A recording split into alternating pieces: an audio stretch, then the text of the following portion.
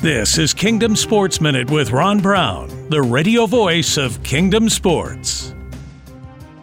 In sports, there's always an opposing team. Luke chapter 2, verses 34 and 35. And Simeon blessed them and said to Mary, "Behold, this child Jesus is appointed for the fall and rise of many in Israel, and a sign to be opposed. And a sword will pierce even your own soul, to the end that thoughts from many hearts may be revealed." Simeon, that was a blessing? Really? Opposition accompanied the arrival of God, the Son, Jesus. But this is also true of all the sons of God. Those men, women, and children who trust Jesus for eternal life, now regenerated with a new life in Christ, we will be opposed on this earth. As a matter of fact, sinful man is the opposition of Jesus, and all the hearts on earth will be revealed. That's the blessing, as we consider our sinful heart of opposition in need of repentance. Without our sinful hearts being revealed, we could never be blessed with the eternal life which comes only from a trusting relationship with Jesus Christ. I'm Ron Brown with Kingdom Sports, wishing you a joyful new year in Christ.